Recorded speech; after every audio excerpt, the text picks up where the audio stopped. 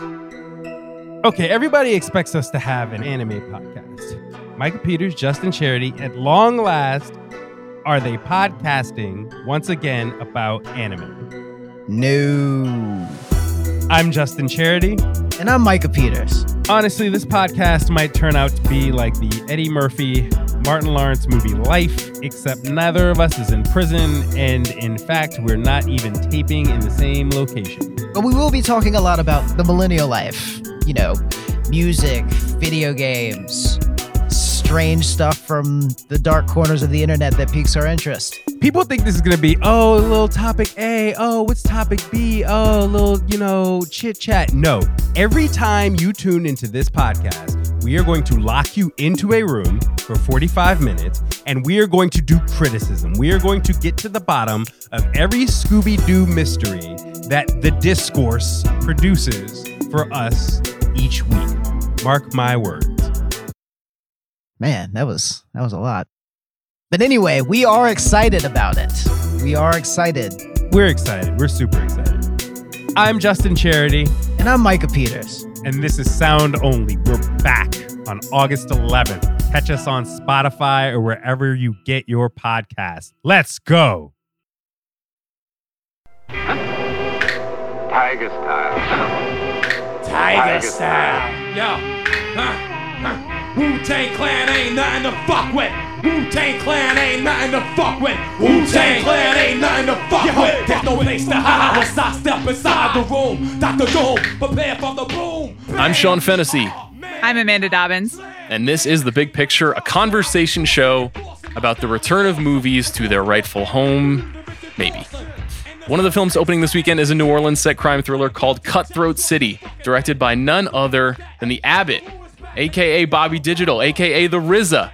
I talked to the RZA about making movies, the Wu-Tang Clan, and the samurai classics he's been showing his kids in quarantine. I hope you will stick around for that. But Amanda and I are here to talk about something that, well, we've been talking about for months now, and we have not really been able to imagine in our mind's eye, but it's happening. Movie theaters are reopening. This weekend, August 21st, sees the return not just of Cutthroat City, but a new movie called Unhinged, starring Russell Crowe. Amanda, we're going to talk about all of the complex issues surrounding the reopening of movie theaters, but just in general, will you be seeing the movie Unhinged this weekend in a movie theater? I will not, because I live in Los Angeles and I am therefore not able to go see Unhinged in movie theaters.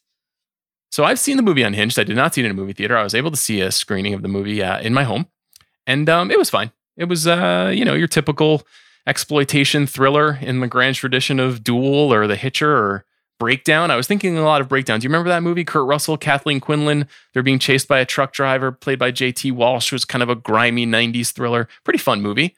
It's not... Brokedown Palace is the one with Claire Danes, right? Also in the 90s? Similarly harrowing, but a completely different story. All right. Continue.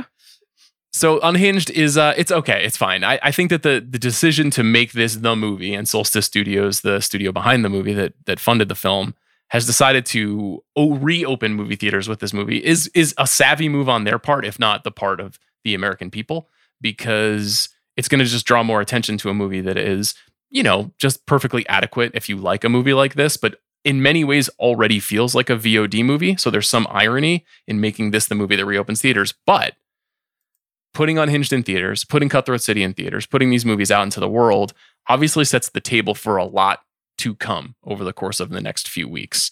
So Russell Crowe, in promoting the film, had some choice words, I would say, for the American public. Did you happen to watch his PSA about checking out the movie Unhinged?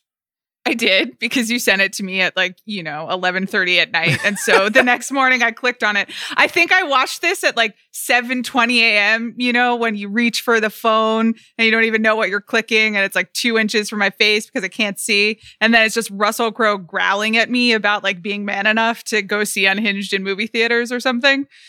Let's hear what Russell had to say and think about Amanda at 7:20 in the morning. They say there is a catalyst at the heart of the cinema experience, a social contract, a binding dynamic power that lifts the cinematic experience into a realm of intimate connection between the audience and the screen and the stars in the heavens beyond. what they say. But who are they? Some conceited, pretentious fuckwads who try to piss in your pocket and tell you it's raining. Well, fuck that shit. I got a movie coming out. It's called Unhinged. I'm not fucking with you. It's called Unhinged. And it's going to be in cinemas. Off you go.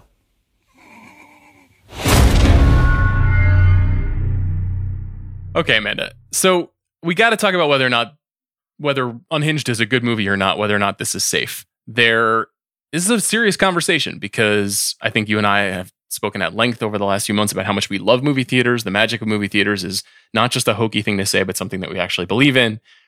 And nevertheless, there have been 5.5 million cases of the coronavirus in the United States, and there have been more than 170,000 deaths. On Tuesday, there were 44,000 new cases reported and 1,400 deaths just in this country. And the numbers are declining, but not radically. And so now we're going to go into a movie theater. How are you feeling about that? I feel very concerned on a number of levels. We'll talk later about this, but you and I won't be going to movie theaters as we understand it currently, because we both live in Los Angeles and the state of California has not yet given the clearance to open movie theaters and has not really signaled when they will. So I think you and I feel anxiety on a couple of levels because, number one, we love movies and miss movie theaters. And number two, we are it is our jobs to see movies. And also we're type A people who don't like to not be doing our jobs to the extent of our abilities. And so we don't know how to plan for that aspect of seeing it. And then on top of all of that, it really does not, to me personally, and I guess we're going to have to couch all of this in terms of personal opinions and in terms of not being epidemiologists, which I think is really important because there are a lot of people who are out here talking about safety and standards and what is allowable for the public and what is not allowable for the public who do not have the medical background to be making these distinctions. And that's one of the things that drives me insane. So I am just one person making a decision for myself. It does not seem safe to me. And it seems to be a really unnecessary risk compared to the reward and also the alternatives that are available to us in terms of watching movies. And I think, I've said this before, and I'm not the only person who's saying it. We'll talk about Governor Andrew Cuomo of New York's recent press conference where he kind of said the same thing of you are doing a higher risk activity in a time and in a setting where there are alternatives. You can watch a movie at home. We have the technology. We have the technology, and it's not ideal, and I don't like it, and I would love to go back to movie theaters. So I feel really personally anxious. Yeah, it's complex because there are upsides is perhaps not the right word, but there are some good things that would come out of movie theaters reopening. One is that a lot of people will be able to go back to work. More than 100,000 people were furloughed or laid off or unable to work during this period. So that's a good thing. So those people get their jobs back, and their jobs are probably going to change a little bit, but they'll at least be working. That's incredibly important. And that's also like the first wave. Those are the actual people who are employed in movie theaters. And there has obviously also been a backlog of films being released and then development, which has both release concerns and obviously production concerns. But this affects an entire industry of people who rely on these movies being released in movie theaters to have a job. And that's really important. Yeah, and as you pointed out, we live in California, so we can't see a movie unless we go to a drive-in. At least that's the case right now. Maybe that will change before Tenet opens on September 3rd. We'll have to wait and see what shakes out there. But in 43 states, maybe even 44, it's a little bit unclear on if the 44th will be a go. Theaters are opening. AMC and Regal, the two biggest movie theater chains, are reopening on the 20th and the 21st. And there is some expectation that they know what they're doing and that they have guidelines here that people will follow. So you and I can make individual decisions about our own liberty and our own health. A lot of other people are going to decide that they want to see Unhinged or they want to see, next week, The New Mutants, perhaps. And so in order to do so, you'll have to wear a mask. There will be hand sanitizer everywhere. Employees will be tested regularly. They'll treat this the same way they're treating the LA Rams on Hard Knocks, where you just see, I assume that there are going to be booths that people can be checked into on an ongoing basis. And there's limited theater occupancy. But what that means in every state is complicated because the theater occupancy, which indicates, will someone be sitting next to you? Will someone be sitting behind you, in front of you? I personally, as I've said before, I don't want anybody sitting near me in a movie theater when we don't have a pandemic going on because I am germphobic and a weirdo. So because of that, I'm having a hard time visualizing what level of comfort I would have, say, in a 70% capacity movie theater right now. And some states will have between 90 and 70% capacity. Others will have between 40 and 50. Others might even have 30. And I think that's going to impact significantly the movie watching experience because that's kind of what we're talking about here. Whereas we're talking about, movies are a getaway. They're an escape. They're a way to think about the world in a different way. Maybe not the world that's happening all around you, but a world that you might be able to imagine or something that is more aspirational or escapist or perhaps more challenging or confusing or frustrating, but not the exact same thing that we are experiencing on a day-to-day basis.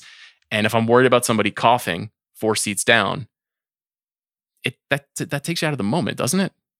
Yes, of course. And I think I have found this even in small ways as, the world, and again, I can really only speak to Los Angeles, has tried to reopen as it can. And, every business and every industry and really every person has a different interpretation of how they want to handle that. But people are trying to kind of piece together what like new COVID life looks like. And I am a hugely anxious person. And I found that I often don't enjoy like the new reimagined experiences that are available because I'm constantly like, is this safe? Am I far enough away from this person? Did I remember to put my mask on? Did this person do X, Y, and Z? There are just so many X factors that it absolutely affects the experience. Yeah, and there's more that's going into that experience that is notable. For one, concessions are going to be open at these theater chains.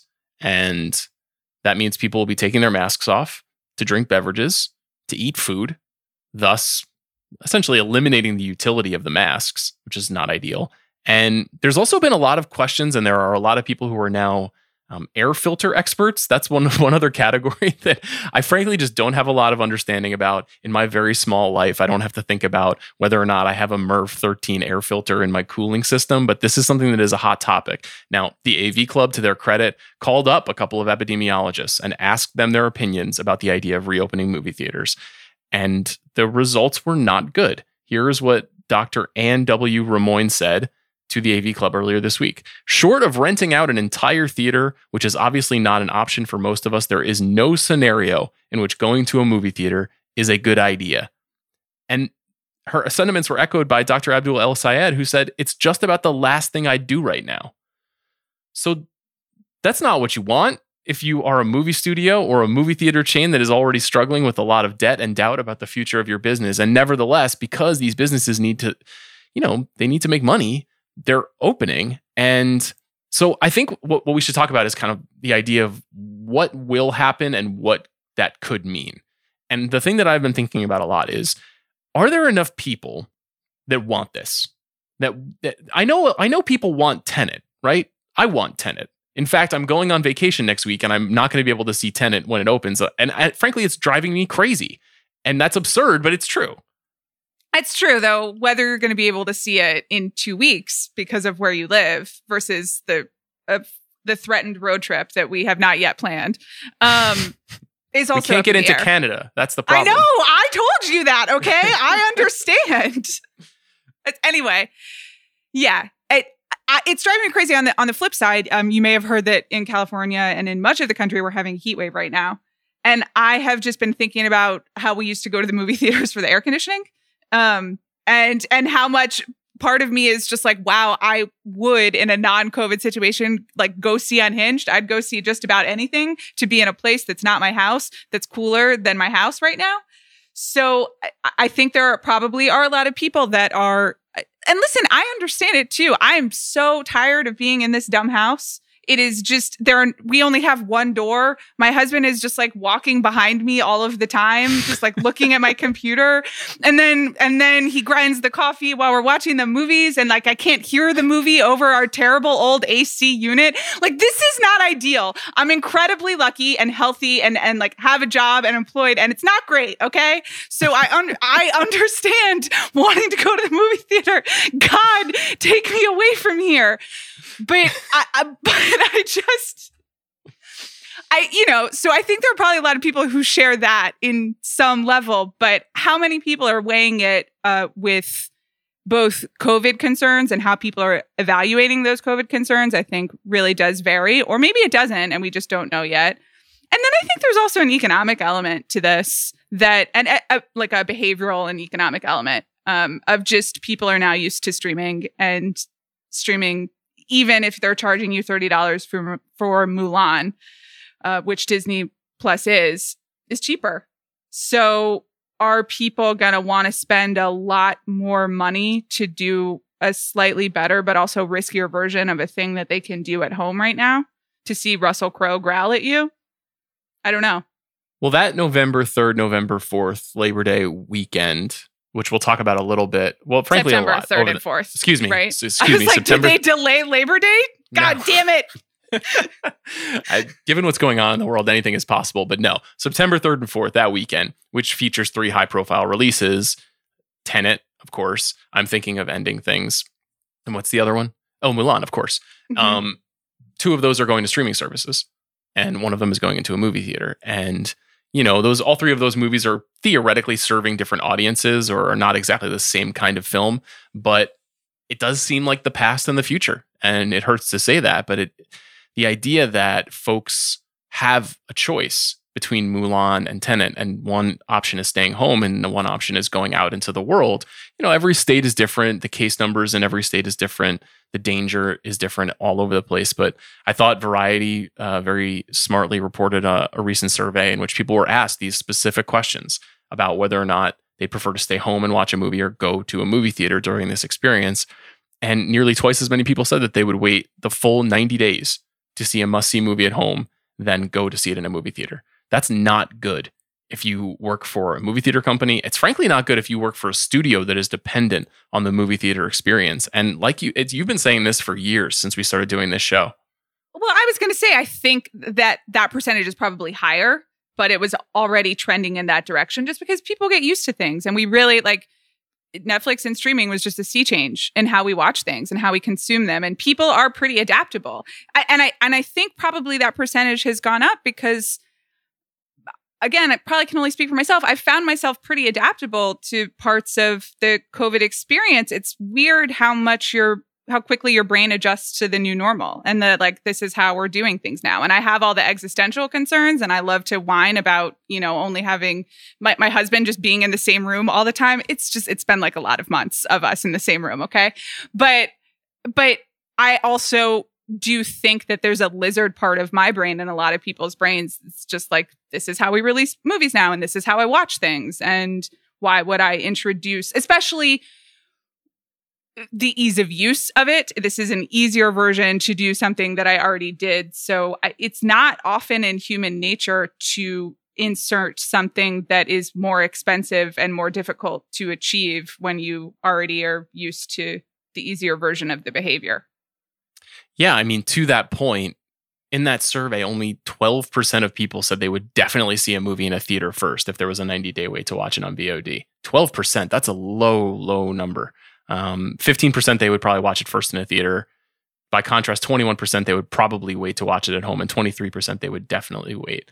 So the thing that it's got me thinking about just from a creative perspective is, do we get different kinds of movies because of this? We've talked a little bit about kind of like the agglomerated algorithm Netflix movie where it's trying to hit a very clear audience. I've been thinking about it. I guess I can't talk about a couple of the movies that are coming out soon for embargo reasons, but I saw 2 movies that are coming out in September recently, one of which was much more intimate and small, one of which was a little bit bigger and more grand, both of which were dealing with very big ideas. And the more intimate movie worked better. The smaller dialogue-driven, certainly not sitcom-y or television-like, but it was much more immersive. and the scope of the bigger movie, I found harder to enjoy and appreciate and respect and admire because it was clearly designed for a big experience. And I'm lucky to have a pretty nice home theater system, but I don't have like an 80-inch screen in my house. I don't have some extravagant setup that completely recreates the home theater. So there's something in my head that makes me think, not just because of the way the production is happening right now with COVID, where the crews are going to be smaller and the stories might have to be a little bit more intimate, but more generally about what people want to see or what they get connected to. I wonder if it shrinks down. I wonder if we move on from the Ben-Hur, 10 Commandments, Titanic, Avatar, that kind of that mega sensational feeling of cinema, that thing that you can only get on a big screen, if it just means that the medium shrinks. Yeah, I think it's a great question. I mean, the short answer is like it definitely changes. Absolutely. And as we've talked, kind of the definition of a movie and the Netflix hybrid genres was already kind of happening. So there will be change. I think there's as you noted, the financial logistical reality of what kinds of movies can actually be made. Can you film on location? Can you do big stunts? Like, I wish I could remember the piece that was talking about there will like kind of be fewer romances because it is hard to shoot certainly intimate scenes, but even, love scenes, you're trying to minimize contact. So the actual like types of stories are changed by COVID. And then also, obviously, if you're putting less emphasis on theater release, then you're probably spending less money to make a movie just because the economics of giant tentpole movies rely on making a huge amount of money back at the box office. So I think all that probably changes, though how we don't know. The other thing that you mentioned about kind of how you responded to movies is something I'm weirdly more optimistic about, which I can't believe I'm saying because I'm the world's #1 complainer about watching things at home. Get me a mug or something. But I do think that we probably could, like, our brains could learn to watch blockbusters at home. It'll probably take time, but I believe in our ability. At some point, we're conditioned. We've watched TV at home, and we watch reruns of older movies at home, and so you begin to expect like those types of entertainment. And TV is usually, I mean, not in recent years, but traditionally more writer driven and in fewer number of spaces and slightly more domestic. So maybe we could get there, but whether there are the logistics and the money to get to a broader understanding of home cinema, I don't know. Well, this is kind of far afield from where I wanted our conversation to go, but you've got me thinking about something too, which is obviously essential to this show that we're making, which is it's not just about the experience of watching the movie, it's about the discourse around a movie. It's about the conversation that comes up around something. And we're going to find ourselves in an interesting position here on The Big Picture, at The Ringer, in general, anybody who kind of works in the movie industry or around the ancillary industries that support it and cover it. How do we have a conversation about Tenet? What do we say to our friends and listeners of the show and the people in our lives? Normally, Tenet would be basically a talking point for you and I at Friday night dinner for a week and a half maybe. And we would dissect it. You would have to listen to me go on angry rants, even off mic, about what he does or does not do well in his films, Christopher Nolan.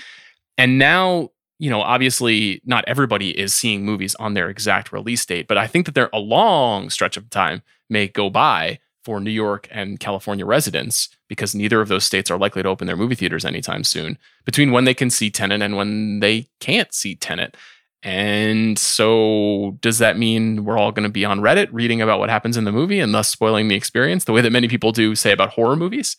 Or will people be going Tenet celibate and trying to avoid spoilers for long, long stretches of time? I think that's very difficult in the internet age. I think it speaks more to the erosion of consensus and monoculture. And these aren't even necessarily complaints. I think that the erosion of monoculture has just created more opportunities for more artists to do the work that they want to do. But it shrinks those big top experiences. And I don't know why I have such anxiety about that, but I do.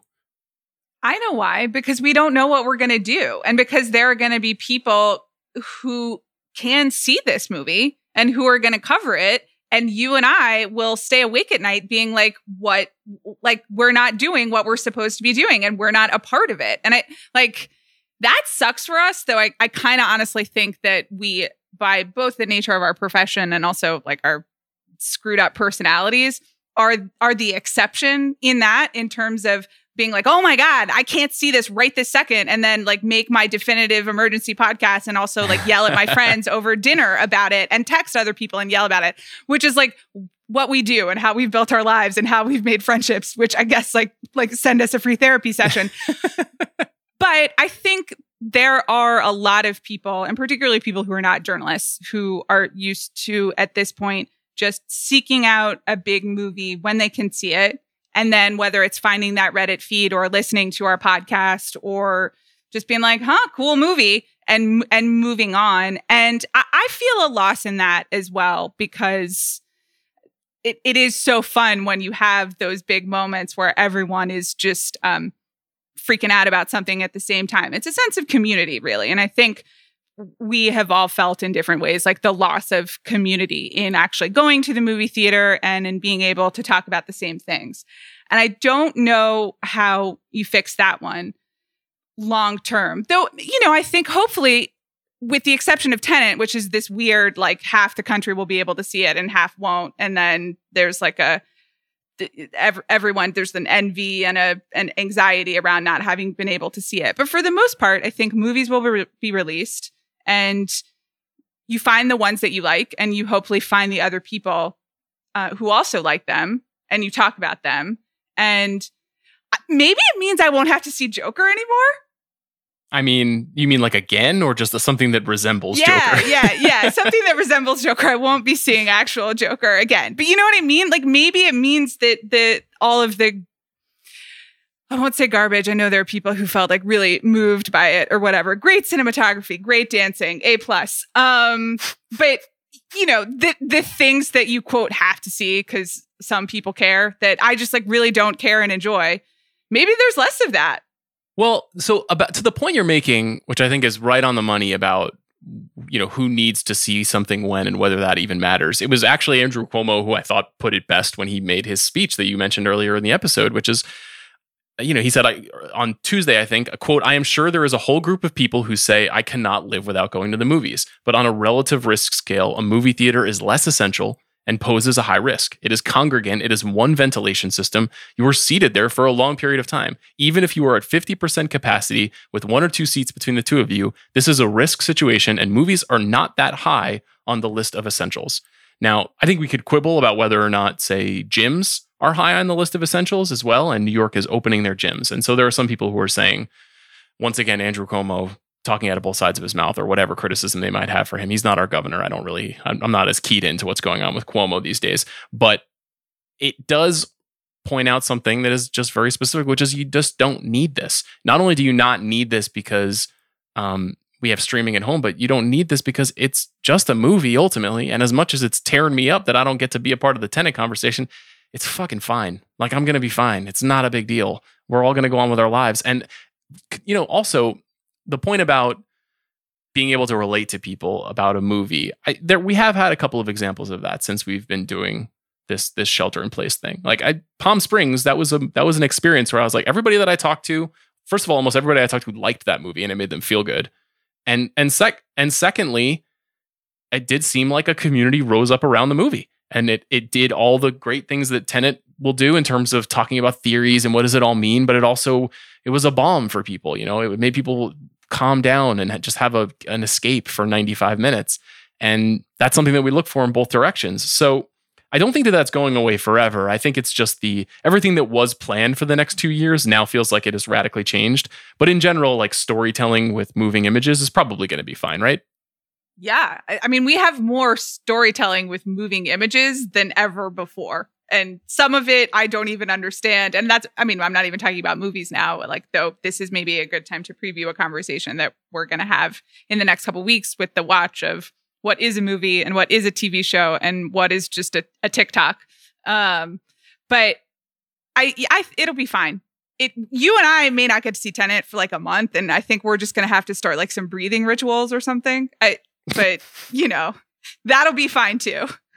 What's the farthest you would drive to see Tenet? Well, are we driving to a drive-in or are we driving to a theater?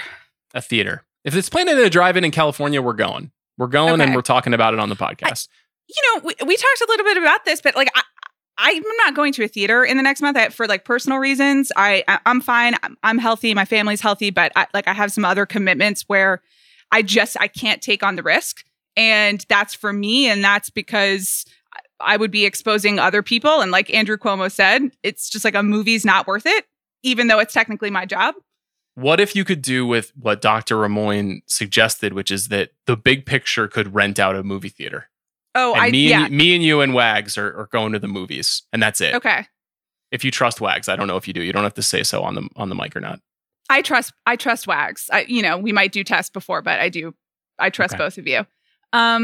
So we would be driving to an open theater that is just the three of us. Are you driving the whole time? I don't know if we're in the same car. Oh, but we're going to be in the same theater. So do I have to drive? I can't drive very far. You know that about me. I like 2 to 3 hours max. I'm done. My husband and I drove to Northern California last week. He drove the whole way. God bless him. And then I slandered him on this podcast for sharing a room with me. So if it's just me driving alone, like Santa Barbara, like I'll go watch it at Harry. I'll watch it at Harry and Meghan's new house. If someone else is driving, I'll go for a while. I think we're gonna have to get out of the state of California, so Santa Barbara is not gonna work for us. Right, it's funny. I'm going to Arizona in a week for a short vacation, and that is one of the 6 states that is also not opening its movie theaters. Yeah. So I think you're right. It's going to be very difficult for us to see this movie unless Warner Brothers or an industrious person has an opportunity to allow us to see it. Which, as long as those are within legal terms, we're willing to participate. But Tenet actually isn't the next movie that's opening. There's a couple of movies that are opening on August 28th, and they're both kind of fascinating topics to me, these next 2 movies that are coming out. So one of them is Bill and Ted Face the Music. Bill and Ted Face the Music, for those of you who are not familiar with Bill and Ted, it is the 3rd film in the Bill and Ted series, which is essentially a buddy comedy, a time-traveling buddy comedy starring our beloved Keanu Reeves and our pal Alex Winter. I spoke to Keanu and Alex the other day, actually, for this podcast. You can hear it next week. Very fun movie. I think people are going to love it if they love Bill and Ted movies. And Bill and Ted Face the Music will be in theaters, and it will also be available at home. So if you want to pay a premium video on demand price for the movie, you can watch it at home. And if you like those movies, I would encourage you to do that. It's a fun movie. There's another movie that is also coming to theaters called The New Mutants, which has become the stalking horse, the punching bag, the totem of conversation about studio filmmaking over the last 3 years. What do you want to say about The New Mutants, Amanda? I don't want to say anything. I want to ask you a question, which is, what is The New Mutants about? Okay. I have made many jokes about The New Mutants, and I know what it is as a pop cultural concept, but like honestly, gun to my head, I couldn't tell you what it's about. I'm glad you asked. There's nothing I'd like to do more. They're new, yes. So The New Mutants is a spinoff of the Fox X-Men series of films, and the pitch on it, and the film was written and directed by Josh Boone, who I believe is the director of The Fault in Our Stars. It is essentially a horror, haunted house, mental institution mutant movie in which 6 teenagers who have mutant powers are stuck, quarantined, one might say, in a situation in which they have to kind of cope with their powers and potentially break out of this institution. That's my understanding of the rough sketch. I may be getting that wrong. The truth is, this movie was filmed in 2017. It was supposed to be released 5 different times over the last 2 years. It's finally coming to movie theaters, and I've said before on the show, it can't go straight to HBO Max or Disney Plus because it has a guaranteed theatrical release stipulated in the contracts of the people who made it. So it's going to theaters. And this is a movie I want to see. In some ways, it's like going to see, like the 6th, 7th, 8th, and 9th inning of a blowout baseball game, because Fox doesn't own the X-Men anymore. Disney owns the X-Men. So no matter what happens in this movie, it's not really going to matter to the long-term continuity of the storytelling. In fact, they're probably going to just completely reboot X-Men movies with the new MCU. They're probably going to cast new actors the same way that they did with Spider-Man. They're going to incorporate their own version of that story under the Disney umbrella. So it's an orphan. This is a movie that is relaunching a story that is never really going to be able to get off the ground. So it's a real curiosity in movie history. And for that reason, I'm kind of fascinated by it, in addition to just being a child of the X-Men and being, interested in pretty much any version of that story, as complicated and messy as all of that stuff has been over the last 20 years. And yet I live in California, so I won't be able to see it, which also is just really frustrating because I'm theoretically one of those people that would go and check it out and pay $20 to see it in a movie theater. So it's tricky. There was an interview with Josh Boone recently in which he said, I would say, some not terribly wise things. He was asked about the idea of going to theaters to see this movie, and he said, I do think people should be going to the movies. If they can go to a house party with 700 people without masks on, they can put on a mask and go to a movie and maybe get their rocks off in a more productive way. But I think it brings people together, even if they're socially distanced. And I think that as long as they're following the rules they're supposed to be following, it's safer than an airplane or a restaurant. I don't know if that's true. Is it safer than an airplane or a restaurant? How would one know that? This is one of my just absolutely not. Shame on you. All the people who are out here saying that the industry that they profit from is safer from any other industry without having any scientific degrees, it's a no from me. Just absolutely not. You don't know. I agree. I don't really know what the upside of that is. I don't think you want to con people into going to see your movie for the furtherance of your career. That's not good. That's just not something that I would recommend for anybody. So we'll see what happens with the New Mutants and with Bill and Ted Face the Music. I think that, on the other hand, one of the things that seems to be important here is box office reporting and the idea that if a movie does good business after the movie theaters open, this isn't like, say, Major League Baseball, where when you play a game and then you find out that 8 members of a team have tested positive for COVID, you know that you can shut it. You should shut those games down, that team should not be playing and that they should take a pause. And MLB has obviously been going through quite a trial of dealing with this virus. The NBA, on the other hand, built this bubble system, right? So no one is testing positive in the NBA. It seems like, knock wood, they've done an excellent job of managing their circumstances. Movie theaters are not governed in the same way. They're independent businesses that are making individual choices and they're following state mandated guidelines. But if 150 people get COVID from going to a movie, we're probably not going to be able to confirm that that's where they got COVID from. And I don't know what the liability there is in terms of being able to sue the theater chain or sue the state that allowed the theater chain to reopen or sue the studio for ramming a release date down people's throats. I really can't get a sense of how do you reckon with any of the outcomes that will come from people starting to go back into movie theaters? What do you think we're going to do as a society to cope with that? I hadn't even thought about liability, which good job you. I have to assume that none of these businesses would be able to open without having their liability covered in some way. I mean, that's just the nature of capitalism and the legal industry in this country. But I have just assumed that it would be, we've seen some very unfortunate situations at some universities in these past couple of weeks of trying to open and do in-person classes. And then there are pretty quickly outbreaks at the universities and they switch back to online teaching. And I've assumed that at some point that's going to happen. My assumption again has been that it would be a local or state authority just removing the ability for movie theaters to be open, because that seems to so far have been the only way. Because as you pointed out, otherwise they're businesses and they do have to make money. And I'm not rooting for that because, number one, I don't want anyone to get sick. And number two, because a lot of people's jobs are on the line. And that's a really big deal. That's what feels so unresolvable about this particular situation, is that it doesn't seem wise, but also there's just no good solution for what is just a major financial crisis for an industry that we care about and that a lot of people rely on.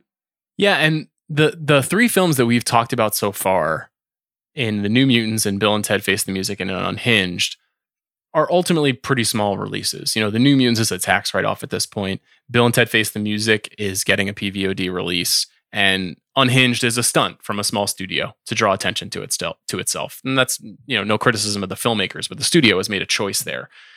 Tenet is notable for a few reasons. One, it's obviously a major studio. Two, it's the signature filmmaker of our generation.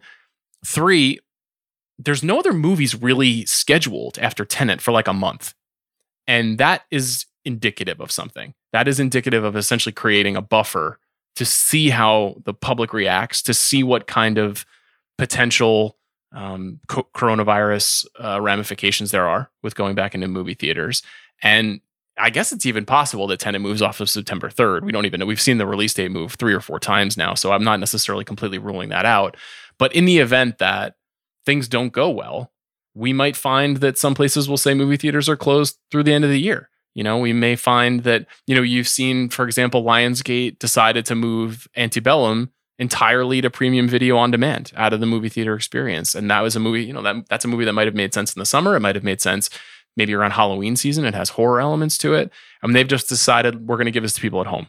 And there are other movies that are, moving their dates back and moving them around. And we're trying to anticipate hopefully like a fun Oscar season and a fall season full of some of our favorite filmmakers, which we'll talk about very shortly. But I'm not convinced that this all doesn't start toppling over again once we get into the middle of September, because there's not really any big releases planned for September 11th or 18th or any of those other weeks. And that seems very purposeful, very strategic, don't you think? Yes, I didn't realize it until you were pointing this out, but I have just in my head been operating on the assumption that every other movie we're talking about in the rest of this podcast that we will be seeing at home. Because of what you said, like Tenet has made such a big deal about being the movie that opens movie theaters, but there is nothing else scheduled. And many of the other studios have started exploring whether it's, selling off their assets to Netflix to save money or going PVOD to find ways to put some of their schedule on streaming for the fall, because they're kind of like accepting the reality. And so I have just been operating on that's how we'll see all of these movies. And I'm okay with it. I've even made like a little bit of peace with it. Me too. So I think the only two studios that we've really been talking about here that are making these choices are Disney and Warner Brothers. So Disney's next release, even though Mulan is going straight to Disney Plus for $29.99, as you said, on September 4th, is September 18th, The Kingsman movie's prequel, I believe, is supposed to be in theaters on September 18th. We'll see if that sticks. I have no idea if that's going to stick. And then after that, the next truly big mega movie release is October 2nd, is Wonder Woman 1984. And that kicks off the month of Amanda. The month of Amanda, the movie month of Amanda truly begins in October, because then we get a whole bunch of other movies that you care about. Yes. Can I read them? Please. Oh, great. So there is obviously the trailer debuted this week. The Sofia Coppola directed movie On the Rocks, starring Bill Murray and Rashida Jones. And I have been living for that all year. And that's pretty exciting for me personally. And for other people, I don't have the only claim to Sofia. I have a strongish claim. I did on vacation go to the Francis Ford Coppola estate. And I sent Sean a picture. And then I bought a bottle of Sofia Rosé that's sitting over there. And anyway, very important to me. Looking forward to this film. There is also obviously another trailer released this week. Death on the Nile, the latest in the Hercule Poirot extended universe, brought to you by Kenneth Branagh. Some fans will know that I have some concerns about the continuity between Murder on the Orient Express and Death on the Nile, and whether Hercule Poirot will be able to solve the murder, because he can't be in two places at one time. But it's okay. They'll figure it out. Let me interrupt you for 1 second. Yeah. I didn't tell you this, but I have a very short anecdote to share with you, which is that during quarantine, Eileen and I watched the original Death on the Nile. We decided to get into the more of the Agatha Christie films that you've recommended on the show a few times, and I fell asleep. I fell asleep in the middle of it. I'm sorry, I didn't finish it. It was actually pretty good, and I was enjoying it. Incredible cast: Peter Ustinov, Angela Lansbury. Who else is in it? David Niven, a gang of great actors and actresses. Betty Davis? Yeah. It's an incredible cast and pretty fun movie, but also I was tired, so I fell asleep. I'll finish it at some point before Brana gets his shot. Do you think you know who did it? Eileen told me already, unfortunately. Oh, God. Okay. She loved it. Yeah, it's really good. It is really good. But it also means that I feel like I don't need to see this Kenneth Branagh version. I don't think the Kenneth Branagh version will be as good. Even the trailer, it seems like a real like water tank for the boat situation. And that's not great, because the part of the Death on the Nile is that it is on location. They're filming in Egypt, and that's pretty remarkable. Whatever, I'll still watch it and enjoy it. Remember when we went to like Pasadena to see we went on opening night of the Kenneth Branagh Murder on the Orient Express in Pasadena to see that movie, and it was us and like the over 80 crowd.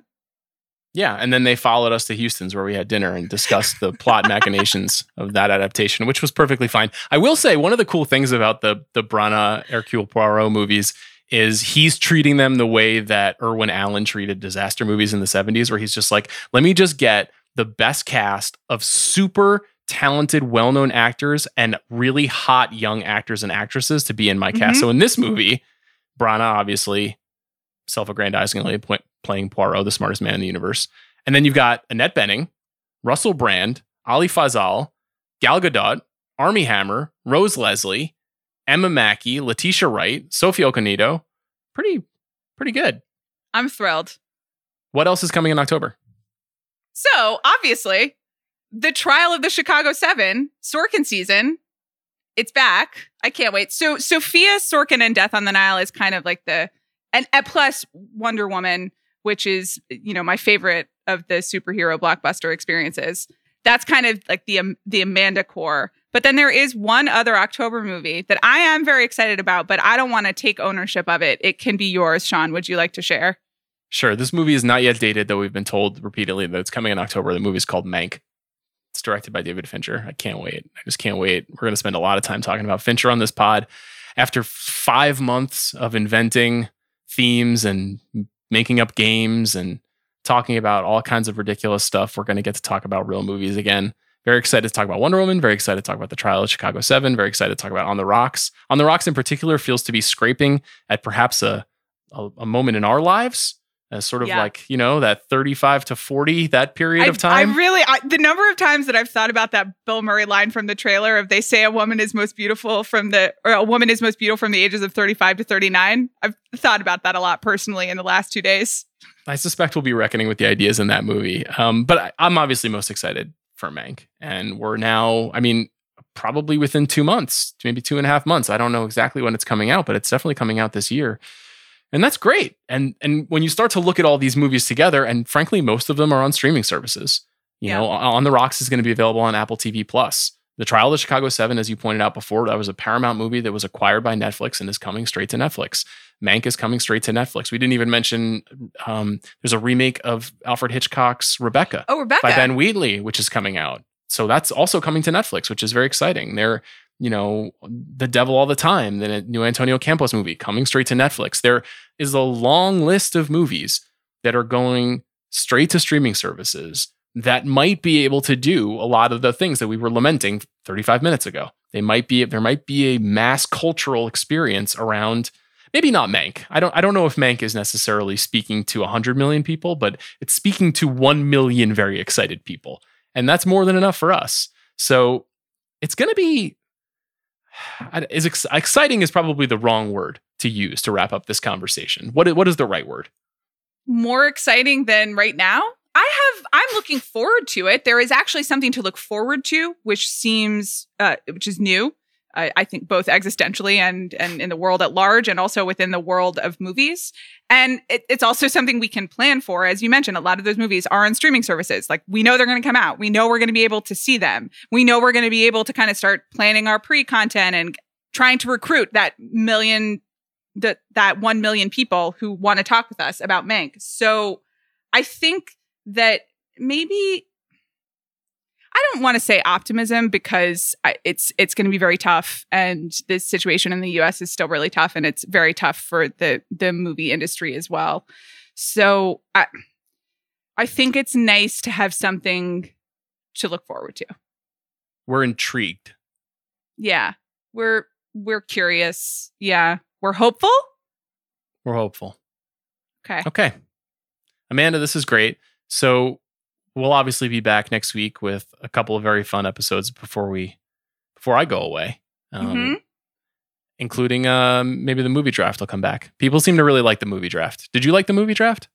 I really liked the movie draft, except for the part where I had some questions about Chris's strategy. I had some questions about the order. So I've requested a lottery and also possibly a lottery special.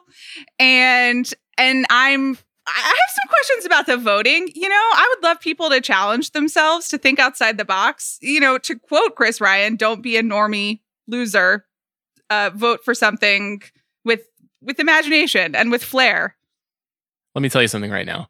I don't think you've been studying politics very closely, because there is no pathway to winning by insulting your electorate. You have to speak to the people frankly, honestly, sincerely, and admiringly. You have to tell them, yes, I love these movies and you do too. Yes. Let's Says vote the man together. Who chose and loves Inception. Honesty in politics. There you go. Congratulations to Christopher Nolan on all of his success. Amanda, thanks. We're going to go to my conversation with RZA shortly, but first, a word from our sponsor. Everyone knows about the risks of driving drunk. You could get in a crash, people could get hurt or killed. But let's take a moment to look at some surprising statistics. Almost 29 people in the United States die every day in alcohol-impaired vehicle crashes. That's one person every 50 minutes. Even though drunk driving fatalities have fallen by a third in the last 3 decades, drunk driving crashes still claim more than 10,000 lives each year. Drunk driving can have a big impact on your wallet too. You get arrested and incur huge legal expenses. You could possibly even lose your job. So what can you do to prevent drunk driving? 1, plan a safe ride home before you start drinking, designate a sober driver, or call a taxi. If someone you know has been drinking, take their keys and arrange for them to get a sober ride home. We all know the consequences of driving drunk, but one thing's for sure. You're wrong if you think it's no big deal. Drive sober or get pulled over.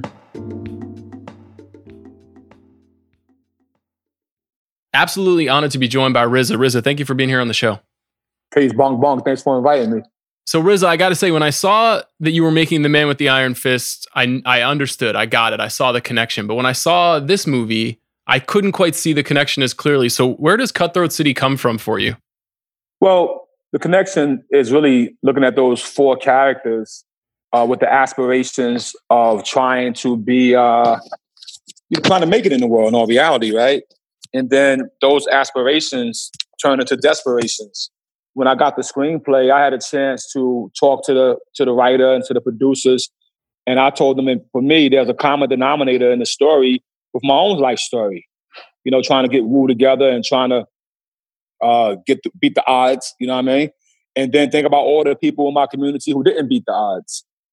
And that became really the core of the story. So even though it's set in the aftermath of Hurricane Katrina, it could actually take place in Flint, Michigan with the water crisis. It could take place in Los Angeles. It's like that scenario of aspirations turning to desperations is almost a common thread in a lot of Black communities or poor communities. Were you on the hunt for a new script? Like, how did this actually come to you? No, I wasn't on a hunt. So, I got agents. My agent Cameron Mitchell. So this script was a hot commodity that was sent to multiple directors. You know what I mean? And director, he has to meet the writer or meet the producers, and then they figure out, who's going to be the man. And I was the man. What's it like for you? Do people come in with a big misconception or preconception about who you are and what kind of artist you are when you're pitching yourself as a filmmaker, as opposed to, the long history of music that you have behind you? Well, that was my beginning. That was the beginning of my directing career. For instance, I got a funny quick story for you. I did Man with the Iron Fist, and I was sent the script called Love Beats Rhymes, right? And I wanted to get some actors in it, and I actually had a conversation with Taraji, and she said, "Hey, yeah, Riz, look, I would love to work with you. As soon as you get one of those hot kung fu things for me, I'll be there." I'm like, wait a minute, I'm not just doing kung fu. So the idea is that she saw it that way, you know what I mean? And so I did the movie Love Beats Rhymes to actually show my storytelling ability and to show that I'm willing to accept other material and translate it to the silver screen. And then Cutthroat City is, to me, the consolidation of that. It's like, to me, it's like it should leave a piece of concrete that, okay, he gets it, he got it, he can do it. In terms of how you see yourself and how you spend your time creatively now, is filmmaking a bigger part of it than the music at this stage? In a capacity, yes, in a sense of music is almost like breathing for me. You know what I mean? It's like, it's like it's a habit. Like I'll do music every morning. I do music every night, right? So that's just part of my day. But creating filmmaking, that's that's my whole brain being brought into a world of activation. And that's the most stimulating part of my life right now. And actually, because of filmmaking and what it encompasses, it gives me the chance to incorporate music, visual art, fashion, dramatic lyricism. I mean, so many things. It's every form of art is actually captured in film. I feel like in the early stages of your career, you were so brilliant at kind of almost like storyboarding albums, the way you would storyboard a record. You know, you would think about the mythology and what the strategy of the record was and how people would understand the perspective that you were trying to share, the artist you were producing for was trying to share. So I'm curious, as a filmmaker now, what is like the pre-production for you? What do you do before you start making a movie? Yeah, actually, that is, you actually tapped into something that, you know, I said it in a lot of my early interviews back in the 90s. It was like, you know, what am I trying to do with these albums? I was like, well, I'm trying to make a person take the cassette, put it in his car, and I think he's watching a movie. Cuban Links to me was a movie. Liquid Swords to me was a movie. But I didn't know how to make movies. But I knew that if I was driving from New York to DC, if I had a movie, it'd make the ride better. And that's what the albums came in at.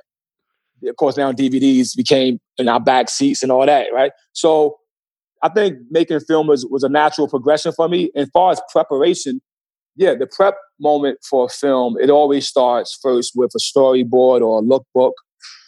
After my lookbook, I would, you know, I like to hire my production designer first. You know, I learned that from Man with the Iron Fist by having my PD and my scouting team first. It gave me a template of the world I wanted to create. You know what I mean? And fortunately, I had a strong enough budget to hire qualified people. One thing about Hollywood, which I could just say out loud, is that the quality and skill set here is incredible. And, you know, the guy who I got on Man with the Iron Fist, I mean, he came from Pirates of the Caribbean. You know what I mean? Yeah. So, and even on this, you know, on Cutthroat City, this is my DP's maybe 60th film. You know what I mean? My cameraman, my production designer, they all, you know, have years and years of experience, you know, 10, 15, 20 years of experience. And that becomes a great asset. And it becomes an even greater asset if, as a director, you have a creative sensibility as well. And I have that. I mean, I had a chance to study with the master, Quentin Tarantino. So I have a unique sensibility, I think. And it's appreciated by my community. You know, like I could tell the DP, yo, put on the 35. All right. We're going to push in. All right. And then after that, you're going to cut. You're going to put the 100 in. You're going to start right here. Then you're going to push through the glass and come back. Right. So that shot, you notice in Cutthroat City, that when it pushes through and it goes up and it comes back. Yeah. I'm able to imagine that.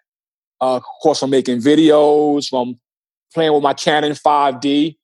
That's another thing I do when I prepare for a movie is that I pull out my camera and I got about 15 different lenses and I just go shoot and play. And then when I'm talking to my DP, I could talk a language he understands. I could speak on ISO if I have to, you know? And that goes the same thing when sorry, I don't over answer your question, but it goes the same way. So when I was doing music, I had met a glitch of trying to explain to somebody what I wanted, trying to explain to the engineer what I wanted. So I had to learn the language. Yo, just turn up my vocals 2 dBs, yo. You know what I mean? Nah, I want that chord to be diminished. Once I learned the language, it increased my production value. It increased my ability to even compose because I learned the language. So I did the same thing in film. So the film is set in New Orleans, specifically the Ninth Ward. And I wanted to know what's your relationship to that city, because I don't know if I've heard you speak on it before, and I was interested that you were making a film set in that space. And I have no physical relationship to it in all reality, which was when we first started to do the film, we talked about that. I had a chance to. I invited Master P over, and Romeo. Actually, Romeo was at one point was going to play a role in the film. I think in the beginning phase. This film took about 4 years to get all the way to the green light point. FYI, and we talked about that, and I actually reached out to, which I consider the godfathers of New Orleans. You know what I mean? To kind of get some insight of that culture. But what I did know was that the story that these men were going through makes sense in any location. It's just, for this movie, it's set in Katrina. And so when I went down to shoot, we did about 9 weeks of prepping. And I had a chance to learn about certain things about not only New Orleans culture, but some of the conspiracy ideas that were surrounding Hurricane Katrina, how the people really felt. I scouted a lot of locations. I went to the prisons. I went to the law enforcement. I went to the religious churches. I went to the locations where the floods was at. And then as a filmmaker, it's your duty and your job to absorb a location, absorb a place, and then tell that story. It's like George Lucas never been to Tatooine. You know what I mean? But he has to make us believe that it exists and that he knows what's on that planet. You know what I mean? And so, of course, New Orleans is a real place. And after 9 weeks of prepping, I was able to, I think, to capture, enough information to tell my story. And FYI, we shot 1/3 of the movie in the Lower Ninth. So we were right on location. Some of those houses that had X's on it, those X's been there since Hurricane Katrina. What did you learn about the city that you didn't know when you were going through that 9-week period? Wow. People look at it as a party city, right? Because people go down there and they party, yo. And, you could drink. But it's a lot of culture there in the sense of not just the Creole culture and the Black culture, but the French history of New Orleans was interesting to me. As a studier, to understand that America bought New Orleans as a purchase. You know what I mean? It wasn't, New Orleans could have been Canada or some other place at the end of the day, but it was bought as a purchase and then annexed to our country. To understand that, some of the culture of the people actually goes back to French colonization. So our character, the Saint, played by Terrence Howard, he gives a whole speech about his ancestors came over and they built it and they had all the daughters of the king and all that, right? And it's like people probably looking at that, what the hell is he talking about? Right? But at the end of the day, no, this is from the Creole side. And a lot of Blacks and, mulattoes and things of that nature was part of the culture there. Beyond the Southern Blacks, that's also there. That's, that some that was plantation situations, some that was house situations, and some that was just French descent that was free with economics. So I learned a lot of that. I stayed in a lot of different, even my hotel rooms, I would rent old houses and stay in them. People be telling you a lot of spiritual stuff too. People think ghosts, and all that. I'm not into that chamber. But another thing, all their graveyards is built on top of the ground, right? You know that, right? Of course you know that. Mm-hmm, mm-hmm. And that was fascinating to me.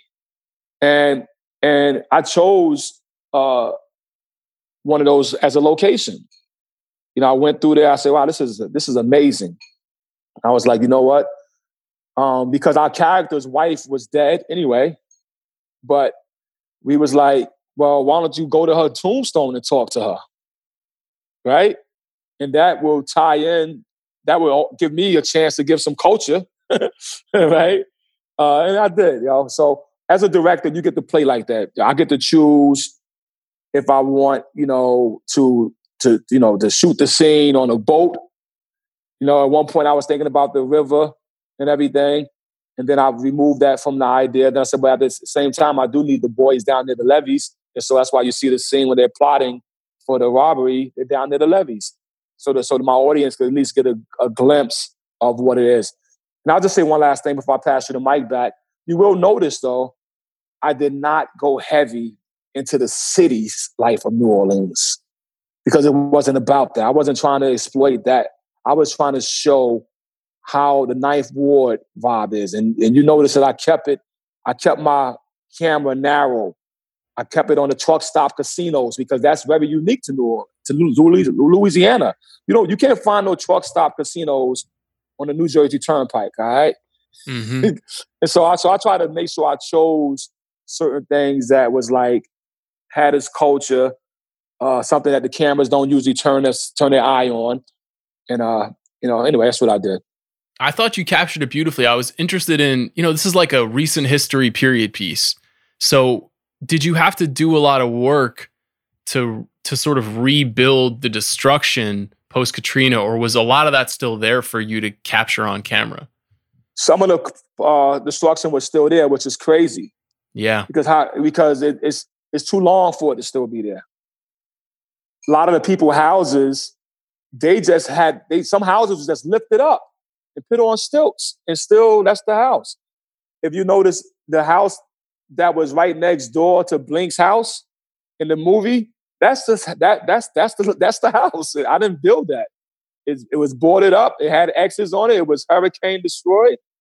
It was abandoned, and the people who lived next door, that's where they lived. And I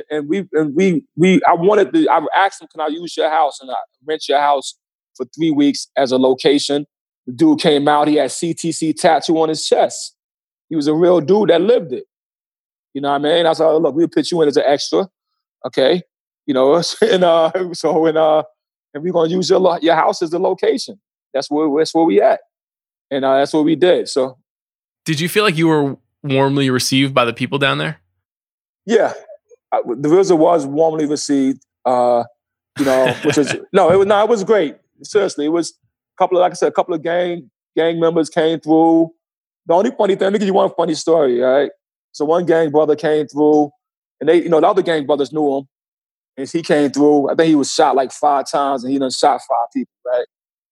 And he came through, and there was too many white people around. He's like, yo, what they all doing here? You know what I mean? And they was like, yo, we doing a film with RZA. He said, RZA, let me holler at him. He came over. He's like, yo, what up, Riz? He had a voice.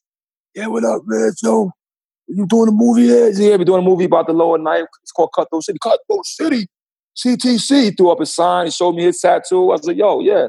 I said, it ain't going to be like the gangster side of it. Not too much. You know what I mean? But anyway, he was like, yo, look, check it out. Y'all going to need any cars? I got a car I can sell you right now. And I was like, well, it doesn't really match. It didn't match what we was doing, you know what I mean? But he was trying to sell me a car on the spot, like, yo. But anyway, I got a lot of love from the community, and I made sure that the production gave back to the community. You know, when you make a movie and you rent houses for locations, it actually is very, there's a lucrative thing there, for a family. I'm not going to say the numbers out loud like that, but it's something that really helps a family. And we probably rented about 5 or 6 houses, and I'm sure that it was a very positive thing, And I made it. I was adamant about it because they was pulling me to other wards, and we could just. I said, man, why are we going to do that? We could just go to the source, go to the location. They got them dead end streets right there. We block off that. We could do it, man. And the producer, my line producer, he was like, all right, you're the boss. Let's go. And we did it, Yeah, I know the distributor is also donating some of the proceeds in the movie to lower9.org too, which is great that you guys are doing something for the community even after you made the movie too. It's a special thing. Yep. Got to. So can we talk about heist movies really quick? Sure. You mentioned Quentin, and I know you and Quentin have been friends for a long time, and Quentin loves to watch a lot before he starts making something, and he pulls inspiration from everywhere. Did you find yourself watching movies, heist movies or movies like this to get inspired for Cutthroat? Well, yes, of course, right? Some of the classic ones, at the level of Cutthroat, Set It Off, right? Actually, for me, Dog Day Afternoon had an interesting vibe to it for me. Inside Man, I thought was a good watch for me.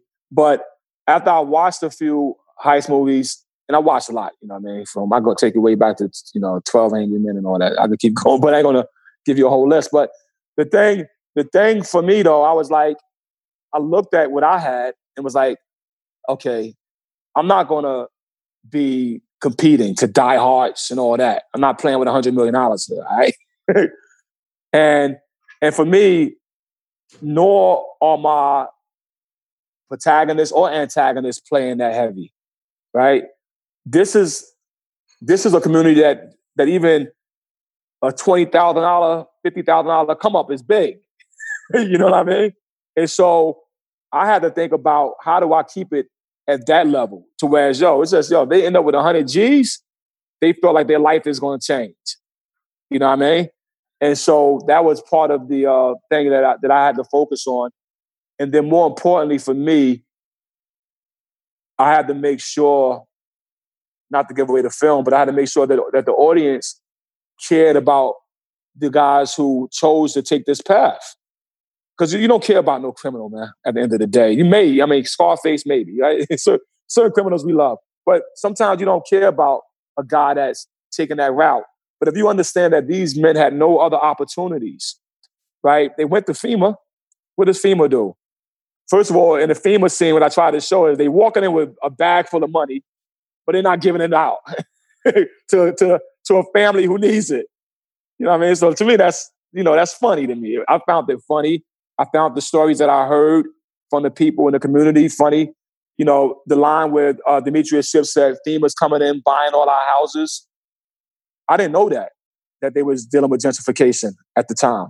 And I don't know if that's conspiracy or not, but I didn't even phantom that was part of the move.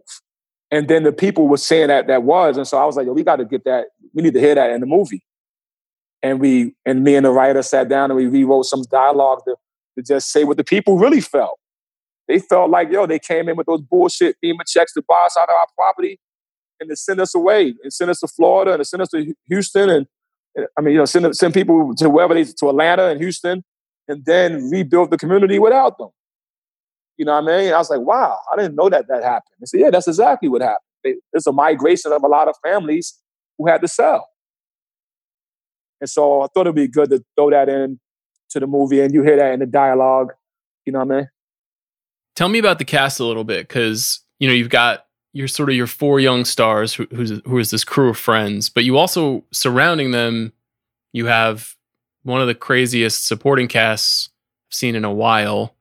You've got Rob Morgan, Ethan Hawke, Eiza Gonzalez, Wesley Snipes, T.I., Terrence Howard. Like, how did all of these people get involved in this movie, and why did they want to take important but pretty small roles? Well, first and foremost, I got to thank my cast for believing in my vision and for understanding my creative process. I think creatively, everybody that came to the show respect me as a creator. I think I'm good at assembling crews. I think I proved that part of my life. You have some experience. Yeah, you have some experience in that lane. And I think that the material also sparked them, to be able to come and talk about this in a cinematic way. There's been documentaries about it, but it hasn't really been a magnifying glass on one small group. And I think that resonated with the cast. In the original first draft, Eiza Gonzalez's role was actually written as a man. And as I'm reading it, I'm thinking and I'm talking to producers, I'm like, in all reality, a man cop, a white male cop in this situation may not find the empathy needed for the character we have. You know what I mean?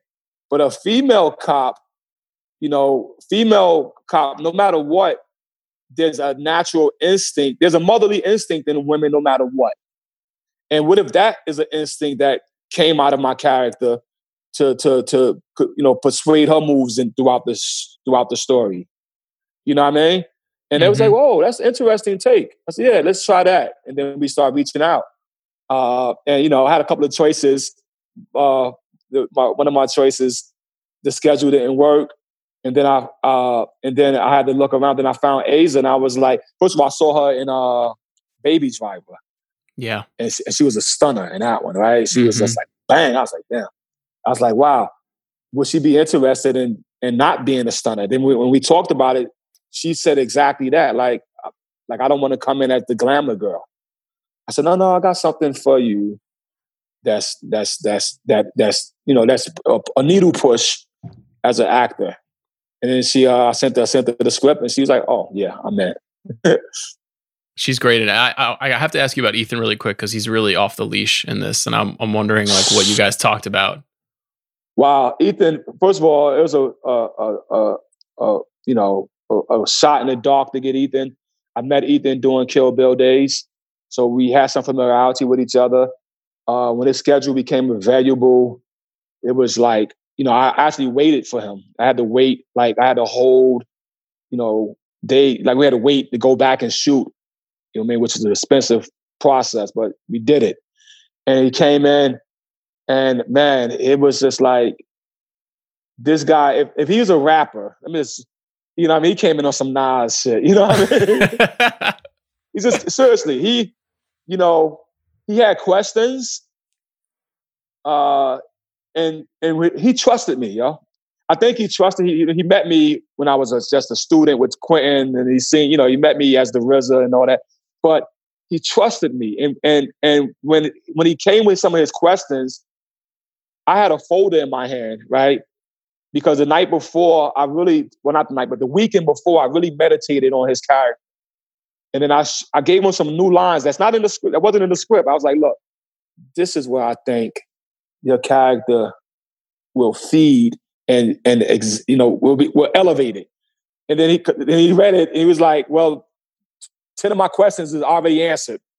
He's like, okay, we're in sync. He's like, brother, okay, I see what you're doing now. Because he wasn't, he's coming in the middle, and he's trying to, and creatively, I think, and I just want to say, I think that's the healthy thing about me is I'm an artist first. I know how it feels to be in front of that camera, when the makeup is on you. I know how it feels to sit in that chair.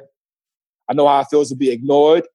I know how it feels to have 50 people on you trying to cut your eyebrow. You know what I mean?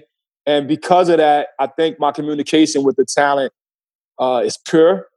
And I think the relationship that we had making this film was a pure relationship. Like, I think it was pleasant for all of us and appreciative of it. And watching him work, like, it was a couple of takes when he finished, man, I was like, I felt stimulated. And I had to tell him, I said, yo, G, it's like you just fucking ripped the asshole out of it. Like, I felt it's like I hung with you before, I admired you, but the way you just absorbed it, he also said, I'm gonna talk for Ethan, but he said, he's like the way me and him were flowing, he said, it's like a natural high going on right now. I said, yeah, and I felt it because we was like, we was ping-ponging it, we was moving, 18-hour days type shit to get, because, we had a little bit of time to grab everything, and we was just moving to get it. Like, we got to get this. We only got a week to get all this shit. You know what I mean? And so anyway. Nah, it comes off on the screen. I mean, I think obviously Demetrius and Shamik and all the stars are great, but like Rob and Ethan, and it's like heat check performances. They make the movie so fun. I just got a couple more questions for you. I don't want to take up too much of your time. I wanted to ask you very quickly about martial arts movies, because you're obviously an expert and a huge fan. And I feel like they're a little bit back into consciousness now, because there was the Bruce Lee documentary, and now the Bruce Lee movies are available in the States to buy. Like, are you keeping up with the genre at this stage of your life? Of course.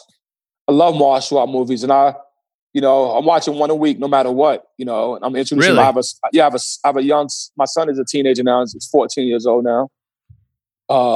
And we watched Flag of Iron a couple of nights ago, and we have he's seen Five Deadly Villains when he was a kid, because he just seen it in the backdrop of me watching it for the 50th time. But now that he's in film class and stuff like that, like for instance, we watched How the West Was Won, right? I mean, Once Upon a Time in the West, the Sergio Leone, right? So we'll watch that. Then we watched Minority Report, right? And these are assignments from his teacher, right? So then I go, okay, now let's watch Fist of the White Lotus. You know what I mean? And so it's fun to introduce him to these films and to rewatch them. And then as far as keeping up on the genre, the company that's putting this movie out, Wellgo, they actually are the ones who put out the Yip Man movies. Yeah. And not just those. They as soon as a new movie comes, they send it right to my house. So I got the hookup. That's great. Okay, so you've made a martial arts film, you made a music movie, you made a heist movie. Is there another kind of movie you want to make? Yeah, I think I'm. I guess I could say this to you. If you're familiar with my albums like Cuban Links and all that, of course, yeah. Yeah, so I think that I think there's a Gravedigger movie in me somewhere. So that means horror, yeah, exists. I think there's a mafia movie in me. I think there's a Cuban Links in me. You know what I mean? Oh. So anyway, I'm thinking like that. Like, do I follow my album trajectory and look for products and stories that I can relate to based on it's a story I tried to tell in an audio way. Now I can tell it in an audio visual way. Yeah, we need the 6 Feet Deep, the movie. That would be special. That'd be crazy, right? Last question, RZA. We end every episode of this show by asking filmmakers what's the last great thing they've seen. Have you seen anything great in quarantine? Yeah, I mean, what's the greatest thing I've seen in quarantine? I mean, I watch movies every night, bro. So, well, what did I watch last night? I don't want to say the last great thing because the last thing that really blew my mind was really an old Hitchcock film that Paul Newman was in, Torn Curtain. Oh yeah, with Julie Andrews. Yeah. Yeah, yo. Great movie. That fucked me up over quarantine because I got his whole collection and I kept putting Torn Curtain and Marlene to the side. You know how you then I said, okay, let me get into these two, and they both blew my mind and shit. But what I watched last night was The Aeronauts with I watched that last night. The night before we watched William Dafoe and Eternity's Gate. At Eternity's Gate, which is last. I think it was up for the Oscar. He was trying to get the Oscar one last year. That was the Van Gogh movie. Yeah, the Van Gogh movie. So, which every movie I put in, I got my family over sometimes. Some of them are hard watches, and some are easy. Some are easy watches. You know what I mean? But they roll with me. So anyway, bro. Those are great recommendations. RZA, thank you for doing this. Your music and work has meant a lot to me, so I appreciate you coming on the show, man. Thanks for having me. Peace and blessings.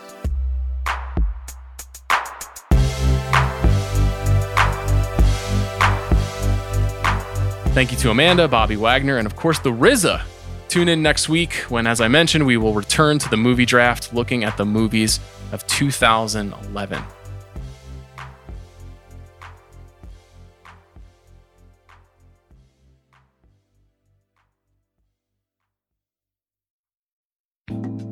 Today's episode of The Big Picture was brought to you by RZA. Everyone knows about the risks of driving drunk. You could get in a crash, people could get hurt or killed, but that still doesn't stop everyone. You could get arrested, you could incur huge legal expenses, and you could possibly even lose your job. We all know the consequences of driving drunk, but one thing's for sure.